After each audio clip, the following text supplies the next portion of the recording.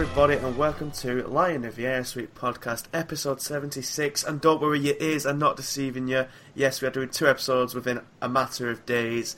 I know it was like a few weeks between 74 and 75, but 76 is coming hot off the heels of episode 75, and that's because, well, after the discussion me, Chris and Will had about there being no pressure, about, Chris most of all saying that we'd walk it, everything would be fine. Of course it wasn't fine, but before we get into all that, joining me tonight again is Mr. Chris Manning. Chris, not coming midway through this time? No, hello, how are you doing? You okay? Yeah, I'm mixed emotions. I don't think I'm quite as fuming as some, but I think my pessimism and Will's pessimism was definitely warranted on the last week's pod. And speaking of Will, he's also back for his second appearance. Will, how are you?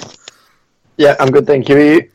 Not too bad. And also joining us for this special podcast is Mr. Mark Isles. Mark, how is thee? Overworked, underpaid. Aren't we all? Aren't we all? I don't even get a pay. I've got nothing. I'm skint. Being a uni student is shite. But we go on regardless. And speaking of shite, Bolton Wanderers 0, Bury 0. I feel like we've seen the same match for the last 4 weeks now against Chesterfield, especially matches against Scunthorpe and bloody hell, the other.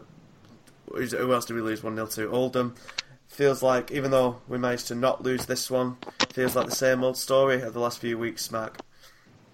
Yeah, it's nervous stuff, isn't it? I wonder how much nerves do play a part in it. I think there's been a lot of kind of anti-Phil Parkinson sentiment, hasn't there, as far as the tactics go? But I'm damn sure he doesn't tell the lads to knock it 60 yards every time they get it from the back.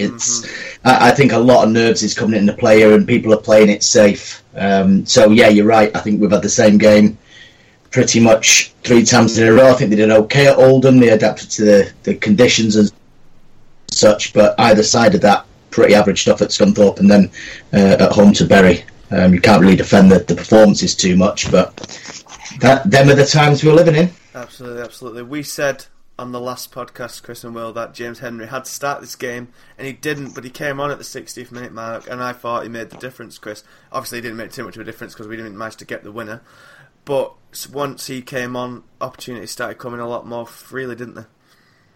Certainly did. I was advocating him coming on at half-time, personally. I think performances warranted an immediate change, if not even before half-time. It was quite obvious, I thought, after the first 20 minutes, what we needed to bring to the game in order to get something out of it. And I was disappointed it took so long to get Henry on, but I was also pleased for Henry in that his performance was so greatly improved from the last time I saw him, making him an obvious starter, I think, on Saturday. Oh, I think if he doesn't start, I think that could sway a lot of people who are kind of on the fence, middling. I think if Henry doesn't start, if changes aren't made, that could definitely sway opinion negatively, couldn't it, Will? Yeah, I mean, I'm definitely a big fan of James Henry. I mean, I know a lot of people aren't, and they're very keen on the team staying the same. But as I said last night, I think the team does need to be changed, whether it's just 1 or 2, or whether it's mass changes. But I thought one player that came back and was welcomed was Andrew Taylor. I think he did very well at left back. Yeah. Brilliant, solid performance from him again. I think the only mistake he made was he kind of sliced a clearance, mistimed a header, and then got a full-on Matt Beaver's clearance right in the fucking nose, which I do not envy that. I do not envy on that. And apart from that, he was brilliant. I don't think he misplaced a pass. He's such a calming influence on that side. He was able to get on the ball, actually run forward. I thought he linked up with Vela very well on numerous occasions. And we looked a lot more secure on that side for his presence. Would you agree, Mark? Yeah, to a degree. Sorry, was that? Yeah, sorry. No, go on, Mark. Yeah. Sorry, I apologise. I'm butting in there. Excuse me. I thought they were a bit too narrow. I think throughout Tuesday night, I thought there wasn't enough width. Using Taylor more, using Moraes more, could have just spread the game a little bit more. But I thought it was all a bit back to front because they'd done so well to close down the space in the middle of the park. And Moraes, up until a couple of times first half, but really didn't get much of a chance to run at his wing back at all. Really, didn't get much space in front of him. Taylor, as you say, didn't really put much of a foot wrong, but I don't think he had a lot of the ball. I don't think he really used the width as well as they could have done. Yeah. And that's something they'll have to do at Port Vale. It's a massive pitch. Really, I didn't know, but it's interesting because I think there's been a lot of talk about the formation recently and the lack of changing, and I think there has been a change. Obviously, when Medine was playing, we were playing a 3-5-2 with Alf and Medine with Vela or Pratley in behind, and now it's more of a 3-4-3, kind of what Wigan played when they were good under Martinez, and it's the combination of Pratley and Vela behind Alf, and it's just, I imagine this is what this formation was on against Oldham as well. It's just not working, is it, Chris? Because I don't know, there's too many. I think there's too many midfielders. We just had Derek, Spearing, Pratley, and Vela, and whilst they were playing in different positions, they all kind of got the same. They all got the same ideas and same kind of tenacity, and that's where Henry really should have come in. Yeah, I mean, I can see where Parkinson's coming from with his tried and tested formation. He's loath to change too often, but I wonder whether it settles up a little bit too negatively against that sort of opposition. I question whether you definitely need to. So semi sort of defensive midfielders, but then again, did Derek or Spearing play particularly defensively? Derek just sort of wandered around a little bit, looking a bit lost. Mm-hmm. Excuse me. And Spearing was a bit hamstrung, I thought, by the booking he received. So I would like us to have gone back to what I said and to take a more of an aggressive stance and to start the game on the front foot as well for once, as opposed to being a little bit more reactive, maybe try to be a bit more proactive. But the game ended up being what it was. We started off fairly strongly, but it took a long time until we had a first shot on goal, which was disappointing. We didn't seem to really take the game to them, and that's what I was hoping we would do. I think what Mark said earlier, I think people are scared. I think the nervousness is understandable. I don't know if any of these players, I extremely doubt it, have ever been in this sort of dominating position. I don't think any of them are used to winning more than fucking one match every 3 weeks. And so this season must have been quite the shock, and now when it's coming up to it, they haven't managed to get the job done in good time. Now the nerves are setting in. I can imagine it's quite a daunting thing and quite a lot of pressure. But it doesn't really bode well for next season, and does it? If we get promoted, if they can't handle winning a few games in this league, they're more used to being in. If that's what the suggestion is, then winning runs. It is a strange thing, I think. But a lot of discussion has been going on about Parkinson's, tactics and his lack of ability to adapt without Medine, and I think. It's what I've been saying all season. We've said it on this podcast numerous times about if Medine gets injured, we're fucked, and that is seemingly correct. But what I want to, before I throw it to you, Will, about your thoughts on kind of Parkinson's adaptability, I do want to defend him a little bit because, as we discussed in quite a lot of detail last show, Parkinson has adapted quite aptly on about 2 or 3 different occasions when he's had to change his formation that he's come up with that started to work. So when Matt Davis came out, he had to change. When Amiobi and Clough were taken away, he had to change. And when Le Fondre was brought in, he had to change again. And now, but the only problem is with each of those occasions, they took a couple of weeks to get things moving. It took a bit of time, and now we don't really have that to adapt to Medine's loss, which is seemingly going to be for the rest of the season. So. Is all the criticism he's coming in for valid, or are we expecting too much of someone to ring wholesale changes to this team that have played in this way all season? Is it a bit unfair on us to expect so much from Parkinson? Yeah, I mean, I don't think it is Parkinson to blame particularly. Obviously his team selection, it needs altering a little bit, but I don't think his tactics are particularly to blame. I mean, there's not a lot he can do in the way of changing it up because we have had such generally a solid team all season. And, why would he change that? But it's getting to the point where we're knowing that we're without Medine, really, potentially for the rest of the season. I mean, we've got to change it. But whether he has an alternative formation or a system in place, I don't know, because it just seems like he's trying to use the same one that he had with Medine without him. And it's just clearly not working because, as we saw last night, we're just hoofing balls up to Le Fondre, sorry. I mean, obviously he's being bullied by 2 centre-halves, which are both 6'5", and it's just impossible for him. So whether that means we now go 2 up front, whether we stick with 1, I just don't know. But I don't think Parkinson can particularly be to blame for that because he's kind of running out of options in the way of strikers. I mean, Connor Wilkinson's really the really target man, but he's obviously not proved himself at all, really. I would have liked to see Viv play, to be honest, last night, or at least get a few minutes at the end. Notice he came back onto the bench last night. But really, a little bit needs to change, but I don't think Parkinson's massively to blame for that. It's just what he thinks is right, really. But yeah. What's your take on it all, Mark? I mean, he's coming for some heavy criticism now.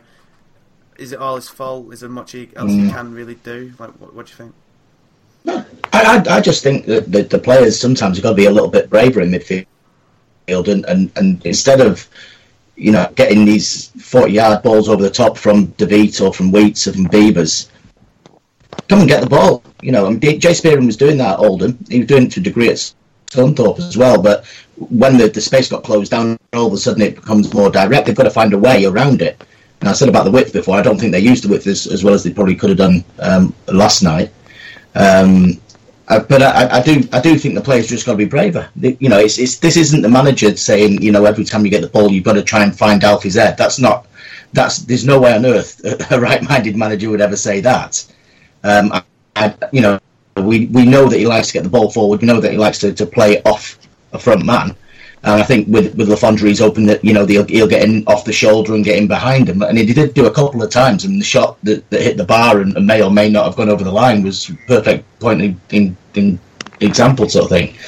But I think you've mentioned Henry there. I think talking to him after the game, he was 50-50 about Henry last night. He didn't know what to do. He thought, I don't want to give Adam Le Fondre yet another strike partner. Let's try and keep some semblance of normality there. So he's gone with Vela in the number 10 role again. I'm not too sure with Vela at that in that role. I think he's better in the 8, sits a little bit deeper, getting more involved, getting on the ball a little bit more.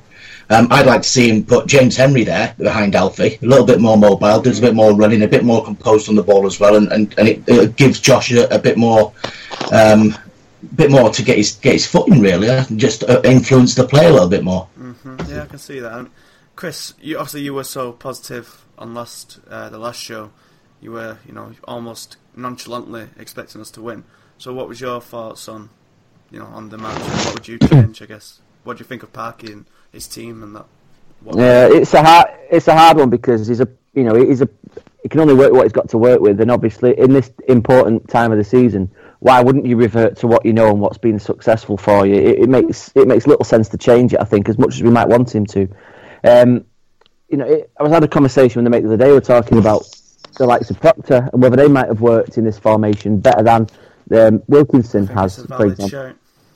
Yeah, and although Proctor obviously it was fairly disastrous with us, I think that sort of player with a bit more experience, a bit more about him than a Wilkinson or Long or Clayton, for, to name the other two as well, might have been a better option. But that ship sailed. But I don't blame Parkinson for starting and for having us shaping up the way that we did, because it makes sense in that sort of context. As I said previously, it would just be a bit more of an attacking outlet on things. I would have maybe started the game with Henry and Long, perhaps, and stretched the game right from the very start. And I agree with Mark about the width, because I thought Moraes was easily the most dangerous player, the only one really capable of creating anything. But there was nobody on the end of it. I mean, there was one particular moment in the second half when he floated in a beautiful cross, and Pratley, I've only seen it once in real time, so I apologise to Darren Pratley in advance if I'm incorrect in what I say, but he seemed to duck out of it a little bit, where I wondered whether you might get someone like Kevin Davies just chucking himself at the ball. He might get hurt. Yeah, you very well might get hurt, but there's a better chance that you'll score a goal. I thought the exact same. It was a great ball, probably the best he'd done all day, and it was agonising. Yeah, definitely. And so I think that the comment about nerves and about taking the easy option is definitely valid. We saw that on more than one occasion last night. From my own point of view, I had a few mates over at Bury fans. We had a good time before the game, looking forward to it. It was my birthday as well. I'd had it built up for weeks and weeks and weeks in my mind. This was going to be an absolutely brilliant sort of experience, a positive one as well for us, because we played well despite not getting the results in a couple of games. But yeah, when it never happened, it was just such a disappointment. And it makes you wonder about Saturday and then the following Sunday, doesn't it? You can only hope that. I'd rather we weren't playing Port Vale, or we were playing the teams in opposite weeks. We're playing Peterborough this week, with their safety being pretty much assured, and Port Vale the week after, with their relegation then being confirmed. I might be more confident going into the two games. I remain confident because I don't think, given the last 5 years we've had, to sort of expect the worst is just a little bit predictable, and why should you live your life that way?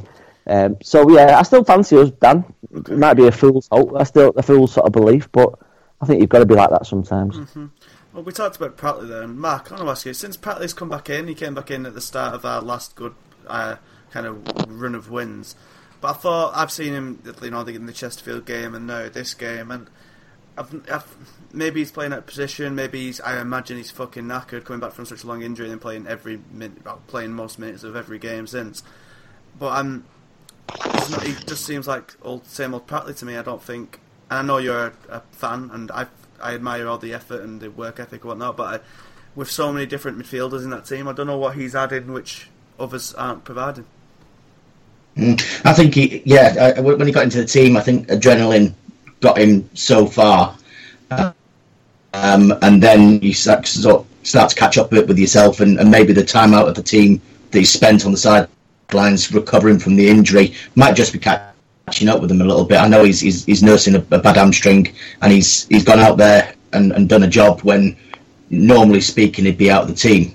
I think Parkinson just needs those extra legs in midfield and try and, go get a bit of an engine in there. And I know he rates the job he does highly. I think the ability to play through pain might well be revisited tonight when we're talking. It will. I'm sure it will. So I think Pratt's may have run his race now. If I'm honest, I think you can see. It's affecting him a little bit. I think confidence-wise, he's taken a bit of a knock the last couple of games. And I know that Parky mentioned that he'd done his hamstring, and he's also got some stitches in the back of his head as well for his troubles from last night. So it wouldn't surprise me at all now for the weekend at Port Vale if he doesn't play. Yeah, I think it certainly makes sense. Cause I think, while I admire the work ethic and what he's done since he's come back in, I just think he's not offering enough creativity-wise. I think Henry coming in for him is the right move, and I think. I don't know, Chris, do we change the formation up for Port Vale, or does the three at the back stick? I mean, we have to go all out now because one slip up now and it's going to be costly.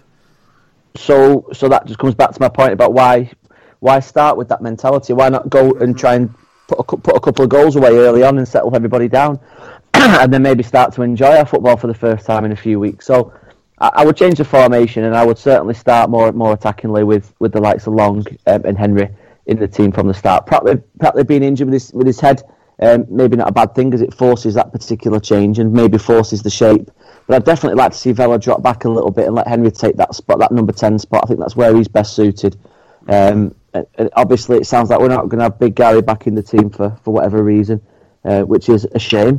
But ultimately, I think our destiny's in our own hands, and I think if we're the ones that go forward and sort of take it, we can do it because we've shown that we can start quickly, and we just got to go out there and get it sorted. Mm-hmm. I think the main problem with going to like a more four at the back system is that there's no right back, and Dorian Devic's done so well since he returned. He was very good again last night. It's mad seeing him be as good as he was when he first came in, but I don't want to see him at right back and then everything to go to shit. And I know Reece Wabara seems kind of lost at the wayside now. Laurie Wilson's obviously out for the rest of the season, it seems. So is the lack of right back position kind of halting us from going to a more direct 4-4, well, 4 at the back, all out kind of more of attacking formation, Will? Yeah, I mean, I think the 3 at the back, it worked at first, obviously, because we went on a run of wins. But the 4 at the back just seems to add a bit more solidity. I mean, at the moment, the defence hasn't really proved to be an issue. I mean, I must say that Steves and Wheaton did an excellent job of keeping James Vaughan and Tom Pope quiet last night. I think that has to be commended. But I think a lot of people have mentioned today that we've kind of set up not to concede, but it's meant that we haven't then gone to score either. Yep. So whether that means that, like Chris said before, we need to use the wings a lot more, and whether that means, you introduce out-and-out wingers rather than wing-backs maybe, I don't know, but I thought the two wing-backs did do very well last night, but it's just whether that's then part of the changes, whether you play Henry out wide or whether, as Mark said, you put him in the number 10 role, whether you introduce Clayton out wide even. I mean, I know Mark said that he didn't know why Clayton was out. Did you get an answer as to why he wasn't on the bench last night? Was he just out of favour? He was changed ready to go. He just wasn't in the 18. Right. Just to add to your point there, Will, I think Karachan will be in as well at Port Vale. I forgot about Karachan. Yeah. I see him giving a lot of people say that about time deserved a start. I mean, Spearing did well last night up until obviously that yellow card, but maybe even for Pratley if he can't make it. I mean, Derek had a strong first half, but then the second half when he thought he was kind of. Which was sad for me. He misplaced a few passes in the second half, and then Parky obviously just decided that was enough and went straight off. It was like 1/32 segment of play when he misplaced about 3 passes in a row without even looking, just hitting hope, and and that was when the fans were really starting to get buggy, and then he changed it immediately, didn't he? Obviously, so whether Karachan then comes in as a 6-8 role or whatever, and then you bring Henry in further forward, but then where does Vela go? Well, obviously, I reckon this is what I'd say. I'd say, and this might be going a bit too gonko. I'd say Karachan and Spearing in the midfield, the two, with Henry on the left, Vela behind Lafondra, and Moraes out wide. And I reckon he could well do the De Beek at right back thing, because even though I'm scared of it, I thought for a lot of the match when Moraes was going forward, De Beek kind of filled in at right back anyway. And he did a fair enough job there. I think his reading of the game recently has been very good, and he didn't look out of sorts. So I could potentially, I hope, because I think that'll just get the fans up as well. Like seeing that he's kind of learned from the obvious mistakes of the last few weeks and is now kind of going for it. I think that could kind of set the right tone, and hopefully, as Chris says, make us go out kind of all guns firing. I think all guns blazing. I need to mixed up my metaphors there. Obviously, that's how we used to play at the start of the season in games against Bristol and things like that, where we'd score goals early and then shut up shop. So I could definitely see us reverting back to that. I mean, 4 at the back seems to be, a reasonable assumption, because De Beek could play right back quite easily, I think. I mean, he's done very well since he's come in, particularly in this league. I mean, I didn't particularly rate him in the Championship, but for what he's kind of done as a fill-in job this season, he's been very good, so I can't really fault that. And yeah, I would play him at right back and then Taylor at left back. But I think we do need some out-and-out wide players to help the deliveries.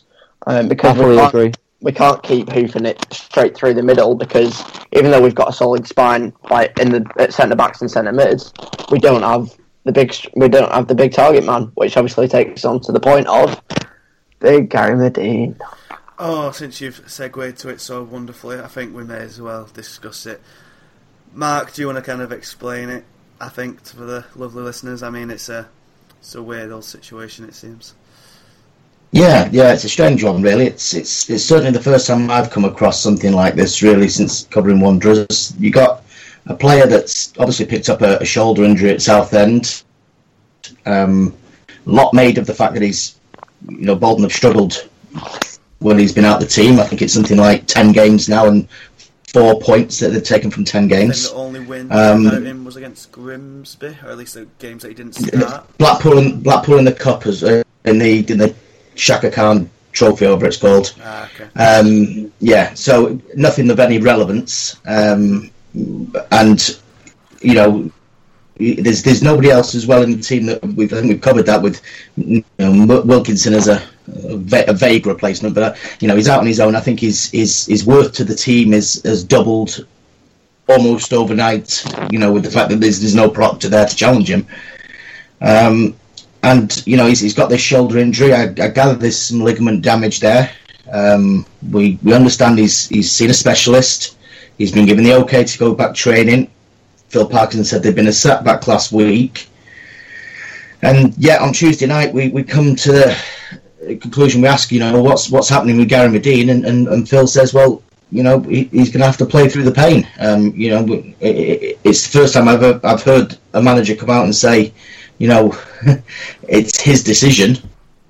As such, it's down to the player whether he comes back and plays. It's an interesting move. to go out and sort of publicly challenge him. But I think it's the right one, really, because you know what shoulder injuries are like. They can take a long time to come out, and maybe, I don't know whether there's injections or strapping, or I'm not that medically inclined to know, but maybe there are ways and means of improving it for yourself and going out there and scoring a goal that's going to double his value in the transfer market in the summer, because that's a big thing for Gary now, and I can understand his reluctance if he doesn't want to get damaged or anything like that, because he's going to be a free agent, and it's his livelihood. I totally understand that, but I tell you what, if he scores a couple of goals to send Bolton Wanderers up, he could virtually charge what he wants. And I think the point is, if he does come back now and puts in the type of performances that get us over the line, then despite everything that's gone before it, despite any criticism, any apt criticism, anything, any complaints, he'll probably go down as, God forbid, a hero, or at least a cult hero of some degree at Bolton Wanderers. But I mean, Will, you saw Big Gary on the game yesterday. I did. Yeah, I mean, just before kick-off, he was down on the bench meeting a couple of fans, and I went down and spoke to him, got a picture with him, and then just said, "Are you back for Saturday?" And the direct quote was no.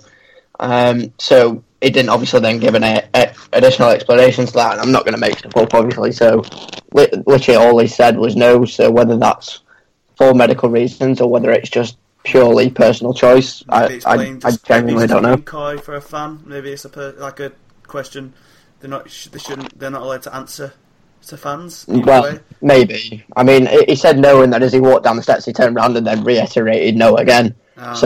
It seemed like quite a solid thing, but I mean, it seems ridiculous, really, when you think about it, that without him, we can't win. In any other situation, that sounds ridiculous, but going off the stats, it's literally in the situation that we're in, and he is, I think, going to have to play through the pain, whether it is Saturday or at least Peterborough, to prove that he's worth at least another 12 months contract, maybe, or just to get us up, really. I'd be stunned if in the current predicament a bigger club than us would come in for him. So I also understand his own situation where he doesn't want to be fucked for the whole summer and then no club comes in for him at all, and then you're out of a pay packet. But Chris, what's your take on the whole scenario? Yeah, I think you just summed it up well there, didn't you? Between you guys, it's a funny one, because whilst other players have probably played through injury worse than that, a shoulder one's a difficult one, because, like you say, being out of contract, it gives him a decision to make, and the fact that the club have, very sensibly not offering contracts to anyone until they know what league they're in, who's to say that he doesn't have an offer on the table already? It's a difficult one. So I understand where he's coming from. Obviously, I'd rather he took the choice that benefited Bolton, but I was going to ask Mark a question about that. There's been a couple of bits and pieces this season with Madine, obviously, with Sheffield United being most notable. Do you think there's something in his character that attracts that, or the way that he carries himself, or do you think it's maybe psychological in that he seeks that sort of conflict out almost? It just seems odd, like a bit of a sort of why always me kind of approach to things with him. Yeah, no, it's a good shout, really. The Balotelli example's quite a good one. There is a certain immaturity about Gary Madine, and that's not a criticism. He just, he's a young lad. I know he's 28, but he's still, a lad. He's been through a lot. I think Bolton offered him a chance, a very good chance, considering where he was at in the summer that Lenny brought him in, at a very big club. And I don't know. I just feel like there's something that he owes to Bolton still, a little bit. Maybe I'm being a bit harsh on him, but I just feel like he does. If there's any chance of him getting back, he does maybe just owe the club one, just to put in a couple of games. Whether he's on the bench to throw on or what have you, because he has rebuilt a reputation. I think people have seen a good side to Gary Madine in the last 4 or 5 months. I think he took time to win over his doubters again at Bolton, and there were plenty of those after relegation. There were plenty of people that went to see him out the door at the start of the season, and yet the kind of the legends built as the season's gone on. Parky's style has suited him fantastically, and I think he's got some good football out of him. And I'm sure that if he's looking for options, and if he can prove his himself just that little bit more maybe at Bolton, I think he will have options, whether it be at League One level or whether he's looking at sort of a lower end of the Championship. I think he will, and he's also he's a popular lad as well at Bolton. I don't think he's looking to go anywhere, by the way. I think he would like to be able to get a decent deal on the table at Bolton, and if they can push him to the Championship, then he's got a lot stronger hand to play. Yeah, 100%. But I just don't think we're seeing him again this year, and it's quite worrying, especially with all the evidence that we have of his of how ineffective we are without him. It's a shame. If only Parkinson could kind of adapt to that, but as we've said, covered in great detail, it's hard to do it at this stage of the season, and it's just not as easy as getting a team of players in such a nervous kind of state of mind to change the way they play. But it's certainly a strange predicament. But before we move on from Bury, was there any particularly poor/good performances you saw on the night that's worth a shout out, Chris? I don't think anybody was particularly poor. It was just a sort of toothless performance, really.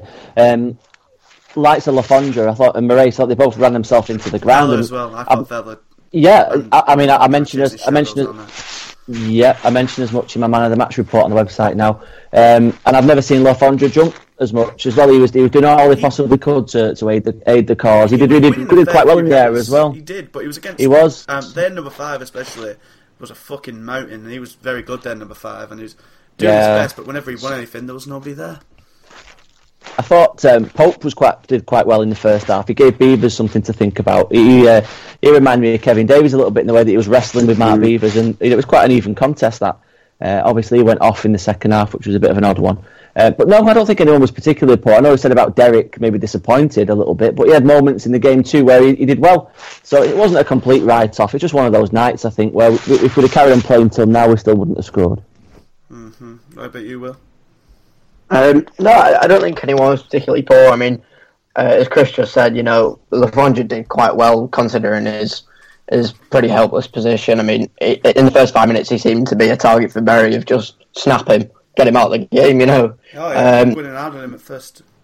Oh, I thought he was injured on first one, the way he went down. But, it just looked like they were trying their best to get him out of the game. As I say, no one was particularly poor. Again, just that 30 seconds from Derek, proved enough for Parkinson, took him straight off, which was fair enough, because we couldn't then have that weak link, and we couldn't afford that at that point.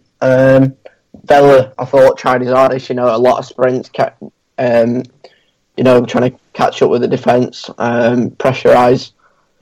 Pratley, I'm not really sure on Pratley, because obviously when he first came back in, he was brilliant. We won 6 straight, I think, with him, but obviously, as Mark said, his injury's catching up with him a little bit, probably.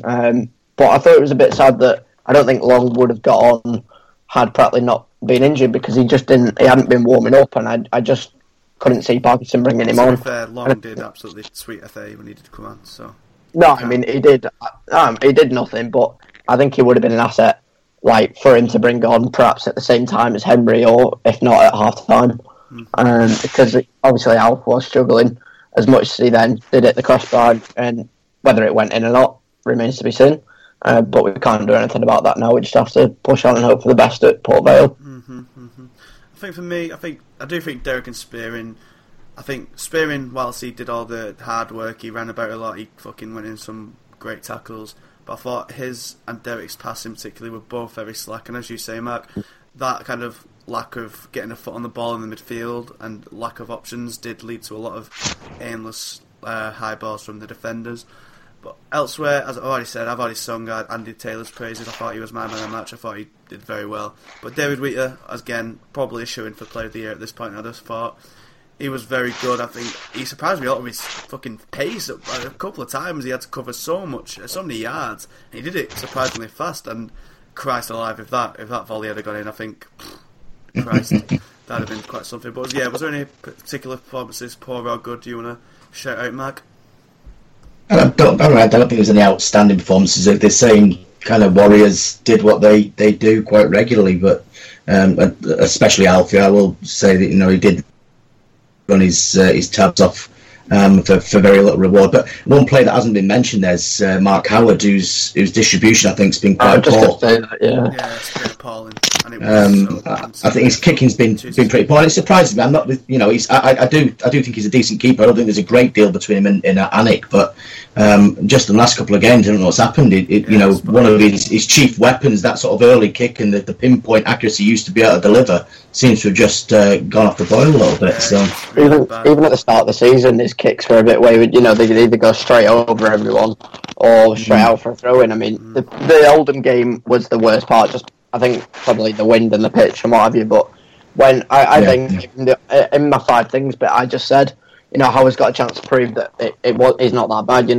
With the good conditions. I mean, the pitch was amazing last night, and the weather was fine. But Howard again struggled to distribute well. I mean, there's not much we can do. I mean, I asked Chris the other day on Facebook, what do you think about Jake Turner? I mean, the lad's playing for England under 18s, and I know he's trying to get play an experienced head in there with Howard, but I do believe he deserves a chance. I mean, whether he waits until Peterborough for that, should we have gone up by that point or what? But I think Jake Turner deserves a chance. Does anyone else think the same?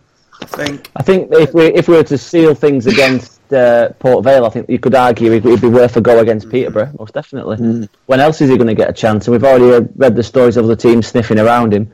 So if we can hold him to the club a little bit more closely by giving him his debut, it's going to stand us in good stead going forward. I think he should play against Peterborough. I think at this stage, especially if it isn't sorted, then that'd be certainly a risky thing to do. And if Parkinson did it, he'd get bollocks. Oh yeah, I'm not advocating that. Yeah, absolutely. I don't think that sort of environment's the right time to throw somebody in for the Rob Hall. That's the right time to put somebody in like that. It can backfire quite as easily. Yeah, 100%. I think it's an interesting point. He's obviously got a lot of good calibre, and hopefully he does stick around and we get to see more of him next season. But I agree with Mark on Mark Howard's kicking. I think I've never seen a keeper kick the ball so low before so many times. There was one point where he kicked it low and like a Bury player wasn't expecting it, and he ended up heading it onto Lafondra, so it worked out alright in the end. But yeah, his kicking was poor, and he was also very slow, like surprisingly slow on getting throws out and stuff from when counter-attacking opportunities were on. And yeah, he did stunt us quite a bit, and his distribution wasn't good at all. But I suppose the question is now, Mark, and everyone, since I asked this on the last show, but Mark, will we still go up? Will we get the automatics? Yes, 100%. No question. 100%, no question. That's a lot of confidence. That's Chris level confidence. Chris, have you wavered? No, and that's even after a day at work talking to the world's most negative Bolton fan who works at our place. I've attempted to get him on the site, just to live up to the stereotype. Right. I still think we'll do it. I still think we've got the chops to get it done. It's just not easy with Bolton, is it? It never is. But I'm grateful. This little bit of drama is nothing. This is how it always used to be. It always used to be last minute Larry type efforts, and I'm glad to see it. Not everything's changed. I think they'll get a positive result one way or the other against Port Vale. What will happen elsewhere is not under our control.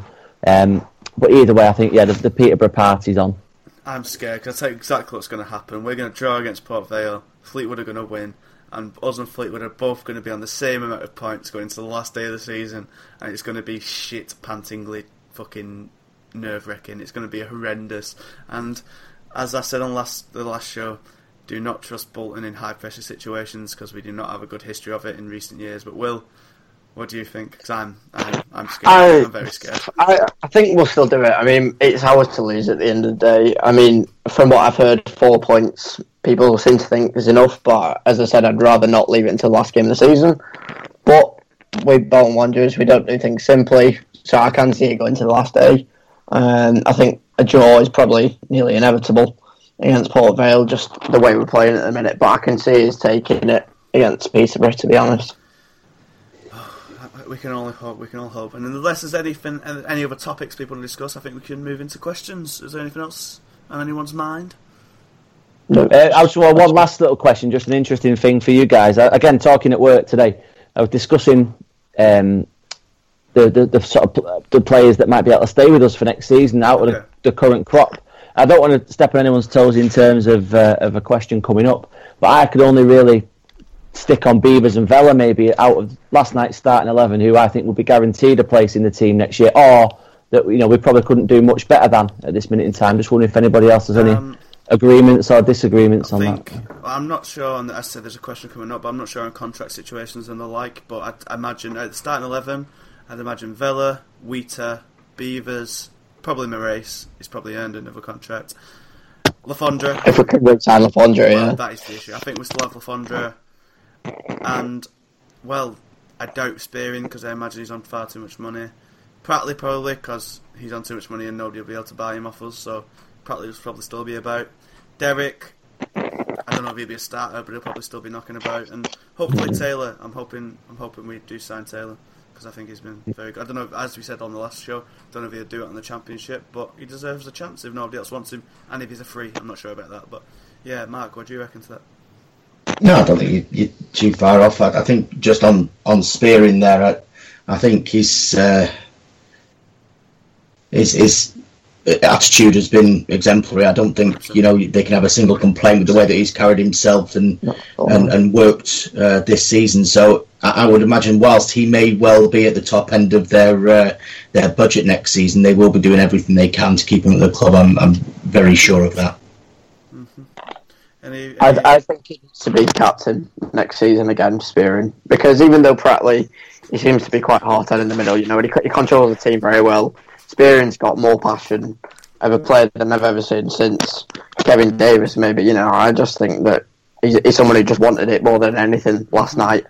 I know that yellow card kind of celebrated that tackle. I don't even care. That tackle on Barnett, I fucking hate Barnett. That tackle was brilliant, honestly. Barnett's like history of being a dick against Bolton, so I like that. It just sums up his kind of persona, I think. He's just a brilliant little pit bull in the middle that we have, and I hope we will keep him next season. Well, we can only hope. So moving on to some questions from our adoring public. First up from Fallen Starks 76. Why do fans know more than football managers? It was obvious that the team that finished should have started. I can see it. Why can't Parky? Yeah, all supporters seem to know more than football managers, don't they? That seems to be a running theme on social media. Look, I mean, it's his job. It's his prerogative. His decisions to make. And he'll live and die by them, and be judged on the results that they get. I don't subscribe to the idea that football fans know more than football managers. There's 1,000,001 reasons that they probably don't realise why he's making the decisions he's making. Even I know more things behind the scenes and the reasons he's making certain decisions. Sometimes they're not fit for public use and dissemination, but I think it's a lot more complex an exercise than maybe people think who are just mouthing off 140 characters on Twitter. Put it that way. What do you think, Chris? Yeah, I think he's definitely talking about you there, Dan. Definitely talking about you. That's the way it goes, isn't it? And I was trying to work out whether the question was being sarcastic or whether the question was being literal. I think it's more part of and parcel. I think it's half and half. Like, when things seem so obvious to 20,000 people, it can be frustrating. And I think that's when Yeah, but I think that's when you've got to appreciate then that there's probably something behind the scenes that's making him think that, unless it's Coyle or Megson, in which case it's just that they don't know what they're doing. I think largely Parkinson. He's not done much that you can really say. What the hell was that all about? So I think you've got to sometimes put a bit of faith in the manager, but ultimately the day that a manager comes along where I agree with him 100%, will be the day I start following football, to be honest, because that's one of them sort of dogs and cats making friends kind of world-ending sort of scenarios for me. It's weird with Parkinson from my point of view in the last few years to find a Bolton manager that I actually don't have many issues with. I mean, there's obviously a few bits and pieces. I'd rather he was a bit more attacking at times. I'd rather he did certain things differently, but ultimately, he's proven to be, a decent guy, a decent manager at this level. So ultimately, I don't really have an issue with it. Fans criticising and second guessing managers will happen till the end of time, as far as I'm concerned. And Will? I agree. I mean, just as Chris said, Parkinson, he's not daft, and I do appreciate the job he does. He's not a big loudmouth. He just gets his head down and gets on with the job. And I think he's far from tactically inept. I think he can hold stuff. He's just not sure what to do in this situation. But for me, Henry and Long should have started last night. I think Henry possibly in the middle instead of Derek. But I don't know where Long maybe would have come in. I think he's best as a super sub. But arguably those two should have started. But as far as what we were saying about fans know more than managers, I disagree with that. But everyone's got their own opinions. At Danny Bromilo, just without any vowels, asks, how many of the current first teamers are likely to be renewed if we don't go up from a financial standpoint? I think it's more one for Mark, this. Ooh, it's a tough one for Mark, that one. There's so much at the moment that's up in the air, that will only be decided if and when we know what division we're playing in, because I still think there is some degree of investment that will have to come in if they go into the Championship, particularly, probably hinging on going into the Championship. So that will it will be a completely different ball game at that point in time, the budget wise. But if they don't, then I think there's going to have to be a lot of rationalisation. There's got to definitely have to bring the wage bill down a lot, unless some white knight comes in. But there's all sorts, isn't there? There's the embargo that needs sorting. Yep. This whole share situation with Ken and Dino, which is ongoing. There's a million one things, and it's almost not entirely dissimilar to the situation we were in last year. There's not a great deal that's been completely sorted. I know there's been little victories along the way, little sort of debts squared away here and there, but it's not completely fixed by any stretch of the imagination. The results and what's been going on the pitch has been a lovely distraction, and it's meant that we're not talking about finances every week, but actually some of the big questions are still to be answered. Mm-hmm. Of course. Am I right in thinking that? Sorry, 1 second. Okay. Am I right in thinking there's never been a team that's been promoted when they were under embargo? I can't find one, Chris. I've tried as well. I've asked everybody that I can think of. The only person I'm waiting for an answer from is Brownie, because I'm sure he said to me that they came up under an embargo at Southend, and I just wanted to double check that, but. I don't think I've certainly not come across one yet. Put it that way. Okay. I know we've sort of yeah. Well, I mean, we're sort of loosely under an embargo given what's gone on, and fair play to the Andersons for the way they've managed to wangle that one. I just thought it was an interesting point. Well, next up from @Chris Seddon, he asks, if we go up, which positions, including managerial, need strengthening, if any, Chris? Yeah, very interesting, especially the managerial one, because I can't ever shake the suspicion that the manager that we've got is a manager for this level. We might have to look to change, even if he makes a good start to the Championship. But I hope he does stay, because I think he's earned that opportunity. I know our sort of famed impatience with managers might not necessarily see him through to Christmas. You never truly know. But yeah, I think Parkinson deserves a chance to stay. Anything else in position-wise? Just mainly what I said before, really. I think Beavers and Vela would maybe be my only two that I wouldn't necessarily look to upgrade. But again, like Mark said as well, following that, have we got a pot to piss in? I don't know. Probably not. Will? I think we're reasonably good at the moment. I mean, obviously we're missing a solid right back. I mean, I know we've got Larry Wilson, but whether he's of Championship standard, I don't know. But I think we could do with possibly a solid right back. If we manage to keep Andy Taylor and Lafonja, I think we're all right for left back and strikers.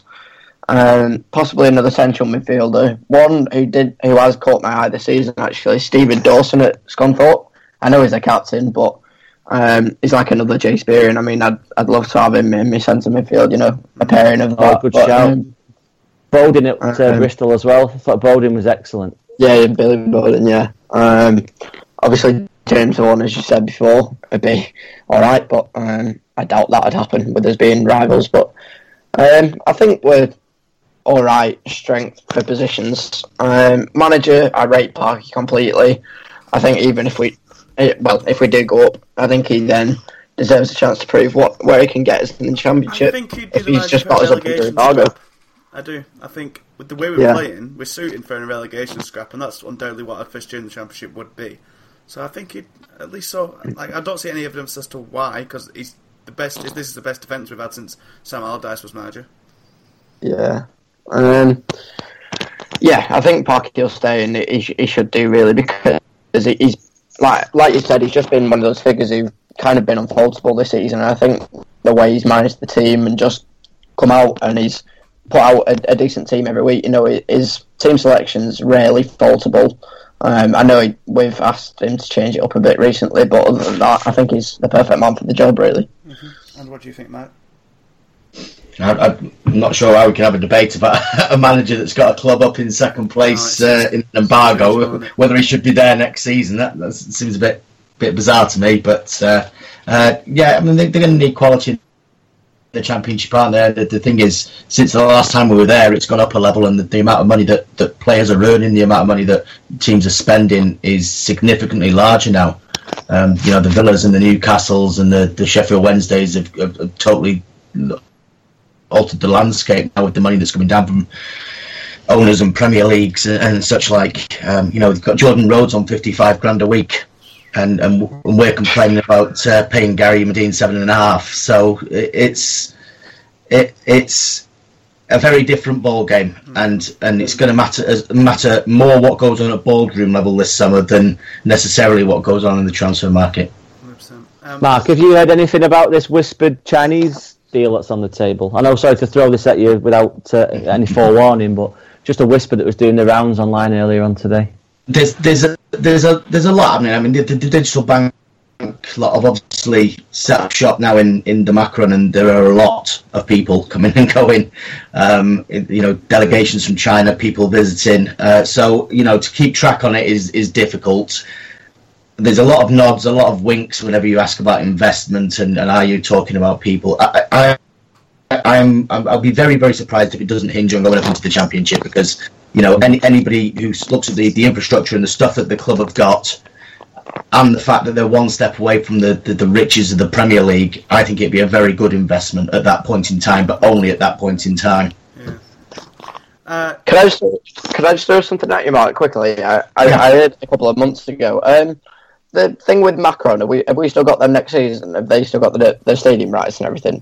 Yeah, I mean, it was a bit of a fluid situation the last time I asked about it, but it's a little while ago. They certainly met him over the kits, and I think, if I'm not mistaken, it's got 12 months left to run the stadium naming rights. It has been under review, but right. As far as I'm aware at this moment, it's still in place. Right, okay, thanks for that. Super White Smurf, Aaron Ian Firth asks, and I think somewhat ironically, should Wheater or Beavers play up front from the start? Mark, I know he feels... Ian. I think... Bollocks. I know you've got opinions on this. Bollocks. No, sorry. Bolton have priors. Matt Mills against Liverpool up front. That went well. That was a disaster. So what do you think, Mark? Yeah. Emil Heskey played centre-half. How did that go? Why did we never play Paul Warhurst up front? That always bothered me. We never gave him a chance. It's crazy that you'd think in arguably the two most important games in years and years that you would want to put David Wheater, or I'm sure it's tongue-in-cheeky and the Mark Beavers thing, but yes for 5 minutes, yes for 10 minutes, and Wheats has got a great touch on him. I mean, you saw that volley the other night. He's no mug around the penalty box. He's got 7 goals already this season, but movement-wise and just the technique is just no. I'm guessing. Why do you think it didn't happen in the last 5 minutes of last night's game, Mark? Because I meant to make this point earlier. I completely forgot. Parky didn't want to gamble. He didn't want to lose the point. Is the answer? I think he lost the point, and he regretted at Oldham going for broke, going for that win and putting on 3 attacking substitutes. And that ended up costing him, and he said it after the game, he sort of regretted doing that. So it was always going to be a question of how much is he going to gamble and how many is he going to make. So I think if he was going for broke, you'd have seen Sullivan Otterball come on and really try and stretch it, or because Bury was sitting too far back to bring Longy on. So there was no space really in behind there. They were sat on the edge of the penalty box. There was no real point in bringing Chris Long on, in my personal opinion. But maybe to get a bit more width. Yeah, I understand. I'm guessing I think the reason is he wanted to keep. Okay. I'm guessing it's a resounding no from everyone else as well. Yeah. I mean, last 5-10 minutes, yeah, but no. I mean, I could make a joke about an immovable stump playing up front all season, but I'm bigger than that, so I won't do it. At Down the Money Road asks, are Bolton fans an especially negative breed, Chris? Yeah, without question, the absolute worst in the world, mate. Worst supporters in the world. Simple answer. What do you think? Me included. You're Me the most definitely. positive bastard on the fucking world, Chris, at the minute. Aye, that's the drugs, mate. Oh, aye. What do you think, Mark? You get moaning minis everywhere. Really, I used to cover Mac Town and think there can't be anywhere else in the world as miserable as this for a team of the size of Macclesfield Town who had got promotion from what was League 2 to League 1, and you're thinking, how can it possibly be better than this? How are people possibly moaning about this? And yet people still did. I think just every club has them, and there's plenty of them at Bolton, and they're certainly not shy of voicing their opinion. I can tell you that. I can imagine you're right at the forefront of that. What do you think, Will? Are we? Yeah, exactly the same as Mark. I think everyone's got a minority of fans who were always like that. I mean, there are a considerable few at the Wanderers, but no, I think everyone's got them, to be honest. Our own Cult of Wilson at, do you think we're at risk of losing Alf signing on a permanent deal if we don't start playing to his strengths, Mark? No.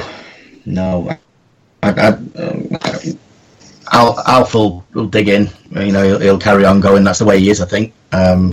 Because I think he knows that one of those chances is going to drop for him in the next couple of games, and he's going to be the hero again. I genuinely do. I mean, he's hit the bar twice in the last 2 games. I mean, 6 inches. Well, yeah, exactly. I mean, I still don't know for definite, but it does look like it. Yeah, he'll be fine. I mean, interestingly, I spoke to him a few weeks back and said, what's your feelings on it? And he said, I'd love to stay. The club have been fantastic with me. We've got this rapport with the fans. Everything's there if a deal can be done. And it was all the way through the business of the interview. And I thought, well, yeah, there's still something to be sorted, because I think he can command a fee. In terms of a contract, he'll be, valuable property in the summer, rather. I'm pretty confident. As you say, he's pretty obviously likes it here. He's got like a relationship with the fans. The fans love him and reacted so well to his return. I think I'm pretty certain. Well, I'm pretty certain he'll be staying. And as he said, I think he will retire at Bolton. At Johnny Eccles, he asks, if Gary Medine is to leave in the summer and Parky plays the same style next season, who should replace him, Chris? Oh Christ! I don't know. Who's a good target man? No idea. I thought, yeah, exactly. Neither do I. I don't know anything. Let's go for somebody maybe dropping down from the Premier League, some young buck of a decent height. I always quite like that Smith guy that's playing for QPR at the minute when he played for Leeds. I think he did. Was it Matt Smith? Matt Smith, that's right. Yeah. I always thought he was all right. I don't know how he's done at QPR this season, but that's the sort of man I'd be thinking of. Maybe someone with a bit something to prove. Like when we signed Le Fondre in the first place, but one that's 4 inches taller. What do you think, Will? Do you know of any? No, I was going to say, I mean, Chris said James Vaughan before. I mean, he's not massive, but he's definitely a proven goal scorer. But other than that, I think Matt Smith's a good shout. I know Rudy Gusted's dropping down. I mean, his wages must be extortionate, but I think that's punching above our weight, I think, a little bit. I think Middlesbrough signed him for next season to play in the Championship, I think, didn't they, without anything else? Probably. Yeah. Mark, do you know of any lower league target men who do a job? Because I know none. I was always surprised they didn't get Hansen in the end. I was going to actually say Hansen because he was very good against us when we played Sheffield United the other week. Yeah, I'd be interested. I mean, obviously he goes back with Parky, and he's still racing. There's a few knocking around. I mean, I think Parkinson at the moment is very much keeping his options open. He hasn't got a clue what he's got to spend because I don't think anybody's even broached the idea of budgets yet. So I think they'll be covering all their bases at the moment, and I do think the kind of the influences they've got now with the ownership that the target is not necessarily going to be English and not lower league signings or Premier League youngsters. I think you're going to be looking far and wide in Europe. The conversation that we had with Lee Anderson that day that Liam and I went and met them at the club along with a couple of other blog sites indicated very much the same. There was talk on the day about link-ups with Portuguese clubs, about giving their kids a shop window to play for Bolton in the Championship to maybe see if we could generate some sort of sell-on for them, which I think would benefit us. Obviously, we're not looking at. I'd hope that we're not going to take in the sort of Roccinias of this world. They're never going to amount to anything, And they were talking as well about that Tammy Abraham as well. That it was between us and Bristol City. So that's the sort of player I'd expect us to be going for. A sort of, what's his name at Chelsea, like Solanke and that is Isaiah Brown. People like that. They not necessarily household names, but people who could come with a bit of a pedigree and able to make a name for themselves and benefit their parent club. And I think that's where we can make an equivalent move to when we had Sturridge and Wilshere back in the day, but just at a slightly more sort of home bargains type level. Yeah, certainly. I was going to say, I had an odd one. You'll probably disapprove with it, but I mean, I went to watch Accrington Stanley on Tuesday. Billy Key, he plays up front for them. I mean, you can imagine their standard of play. It's just constant hoofball. But he's only about as tall as Alf, but he managed to knock down absolutely everything and knock it straight on. But I just thought he was brilliant. I mean, it's probably unrealistic because obviously we're looking above us, but I thought he did remarkably well for that standard. Nobody said Akinfenwa yet if we're looking for a target man. And there's a good reason for that.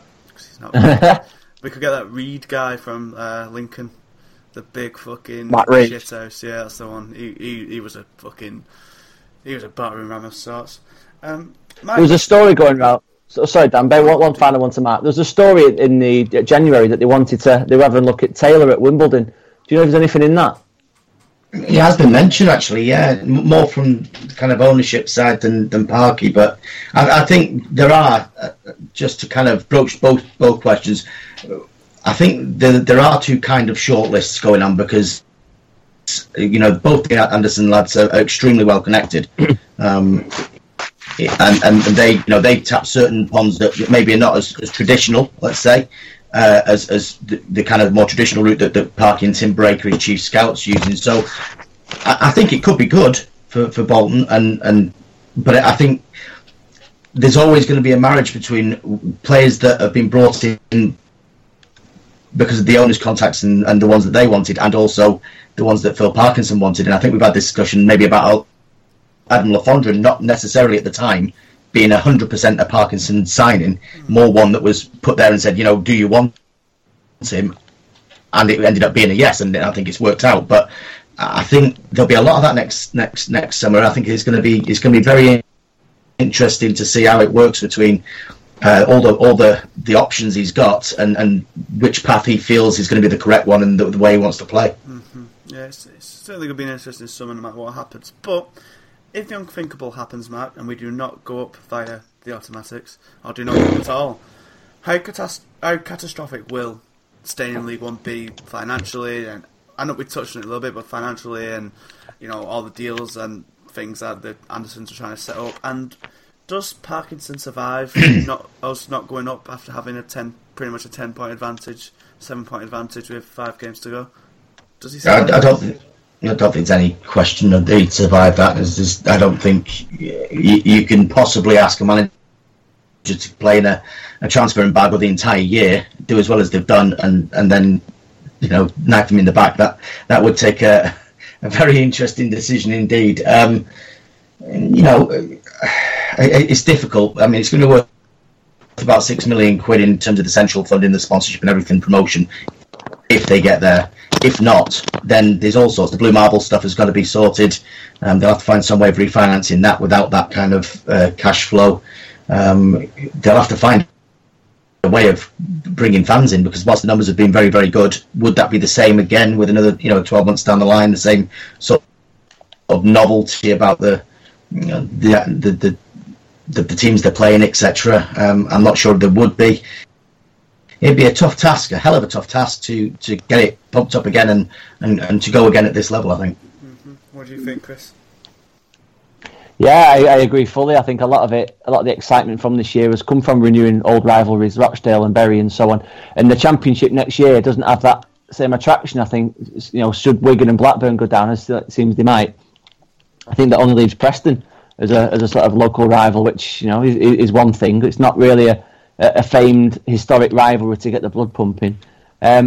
I hope that they manage to keep everything as they have, because the sort of feel good factor, winning football matches, it's a ridiculously novel feeling for us over the last sort of 4 or 5 years. And I'd hate to think that, and it harks back a little bit to the point I made about Parkinson earlier, that we'd see a slow start like a Dougie Freedman no winning 10 sort of thing, to see Parkinson get potted as a result. So yeah, it's hard. I think we've got no choice but to get promoted if we want to be anything other than a yo-yo club. But although with the landscape changing, with the signings that other Championship clubs are making, like Newcastle spending 55 million quid, granted they recouped a lot of that as well. But how are we meant to compete with that, with our band, the ragtag band of bloody free transfers and loans? It's going to be virtually impossible, and I find it hard to envisage anything other than a season of sort of manful struggle should we go up. But hey, it's never been easy for Bolton, has it ever? Mm-hmm. And your thoughts, Will? Yeah, I completely agree with Chris on that, really. So yeah. Mm-hmm. Fair enough. Chris, do you have any questions? Shall I read them off the Twitter, or do you want to say them yourself? Yeah. Because at that time I wasn't due to join you boys, so yeah, feel free to read them out, and I'll listen to the way that you enunciate and see if it matches the same nuance that I tried to put in. Well, Mark, do you think the current mob have it in them to survive in the Championship, or do you expect major changes? Also, do you think Parky has the chops to be a good manager in the Championship? Will he have to change his style a bit to cope? End quote. Perfect, that done. Perfect. Absolutely perfect. That was very good delivery, yeah. I'll take the second one first with Parky. I think his record in the Championship's fairly average, isn't it? I think he had a season-ish at Hull, and then with Colchester, I don't think he ever did manage in the Championship. He might have gone straight to Hull from there, but yeah, I mean, he's got something to prove, hasn't he? At the sort of second tier level, I don't think he can get away with being quite as direct as they are now. I think there's going to have to be a bit more to it. There's going to have to be more pace in the team. There's no question about that, because I think if we found out anything last season in all the dirge that we watched, it's that Wanderers were running in quicksand at times. The pace is very much part of the game at Championship level, and certainly hasn't been in League One. So I think he's got a lot of rebuilding to do. Segueing into the first question, they've got to find a lot more quality, and they've got to find money to find that quality. And I think he said about the strikers before, signing Adam Lafondra, but it's not just Lafondra. I think they're going to need 2 or 3 of that calibre player, different options, whether it be a target man like Medine or indeed Gary Medine. I think you're going to need another one of that quality, and plus another bit more pace as well up front. Somebody permanent signings. You forget how many loans we've got in this team at the moment. I would like to see a more solid base personally. So, unless anyone has got any more questions, Chris, Will? Nope. No, just a quick one about Viv. I wrote an article on him the other day just saying I think he deserves a chance. Obviously, Park signed him in January. He hasn't had much of a look in because he's wanted to keep the same team. Do you think there's a chance that he'll be kept on next season? Because, when he came on at Bradford, he just looked to change the game, him and Henry, and I just thought that he definitely deserves a chance next season. What are the chances of that, do you think? I'd say they're outside chances. You know, I think he was signed. Just saying that Parky had made a lot of signings, like in both summer and in January, and a lot of them have actually gone out off on loan, or they've just not made the squad week in, week out. And it just begs the question, you know, was he happy with the signings he's made, or does he regret them, or what do you think?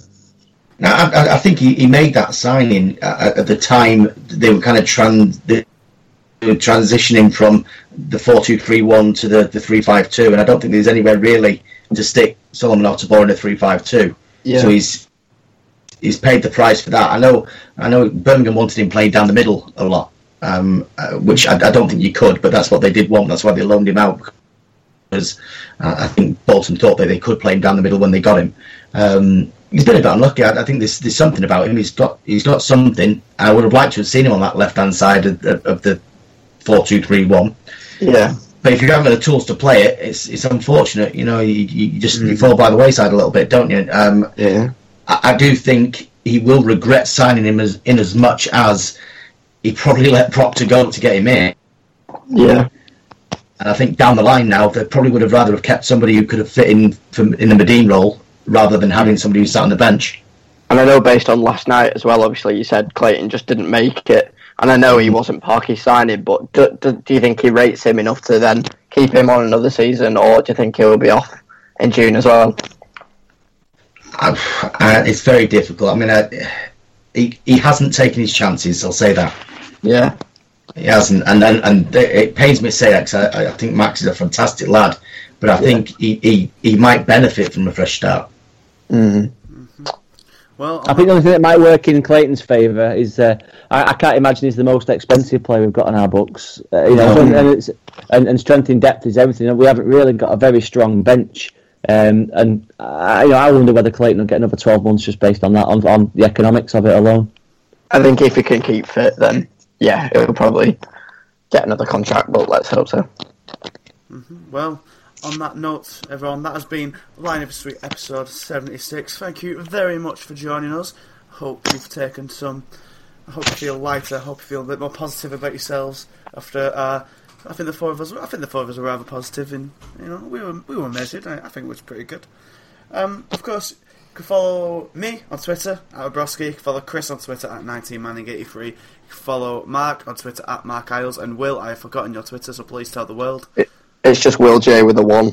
There you go. Go and follow us all. Of course, you can follow us all @Line of ESD, apart from Mark, who you can also get on @the Bolton News or the BN. Do you want to hit him up, Mark? They know where I am. Of course, the Bolton News. You know it. Of course, you can get us all on us free at lineofviennasuite.com for all the articles and whatnot. And well, there's nothing else to say. It's time to say goodbye. So say goodbye, Chris. Goodbye, Chris. Goodbye. Say goodbye. One day. No, goodbye, Will. Fuck this. Goodbye. Say goodbye, Mark. I'm just going to say goodbye. I want to get invited back. Come on. I respect goodbye, Mark. I'm going to have to think of a new outro, because it's just fucking vandals. It's goodbye from me, Sarah.